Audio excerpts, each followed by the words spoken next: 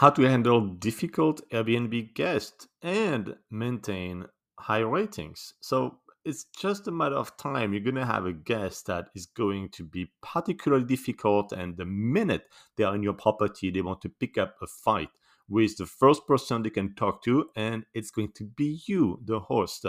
And it's going to be nonstop. So don't be surprised if you have 100 messages. Yes, it happened at several of my properties.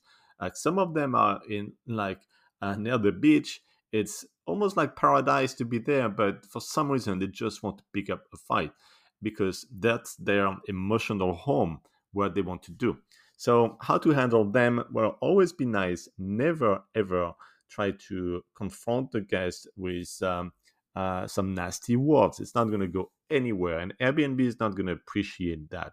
So you have to address their issues, whatever they are. Let's say the place is not cleaned enough to their standard, even though you cleaned it, you need to go back.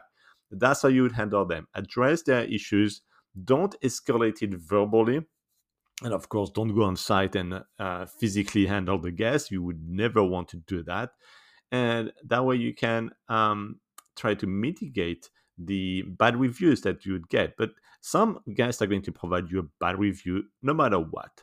No matter how outstanding your service and hospitality standards are, you will get some bad reviews. And you can always reply to a bad review, or you can actually have the review removed if it violates some of Airbnb standards.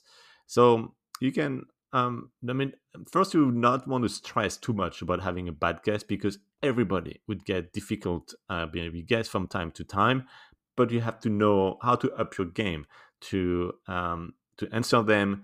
Keep your emotional intelligence high. Don't escalate verbally, and reply to the reviews or remove the reviews.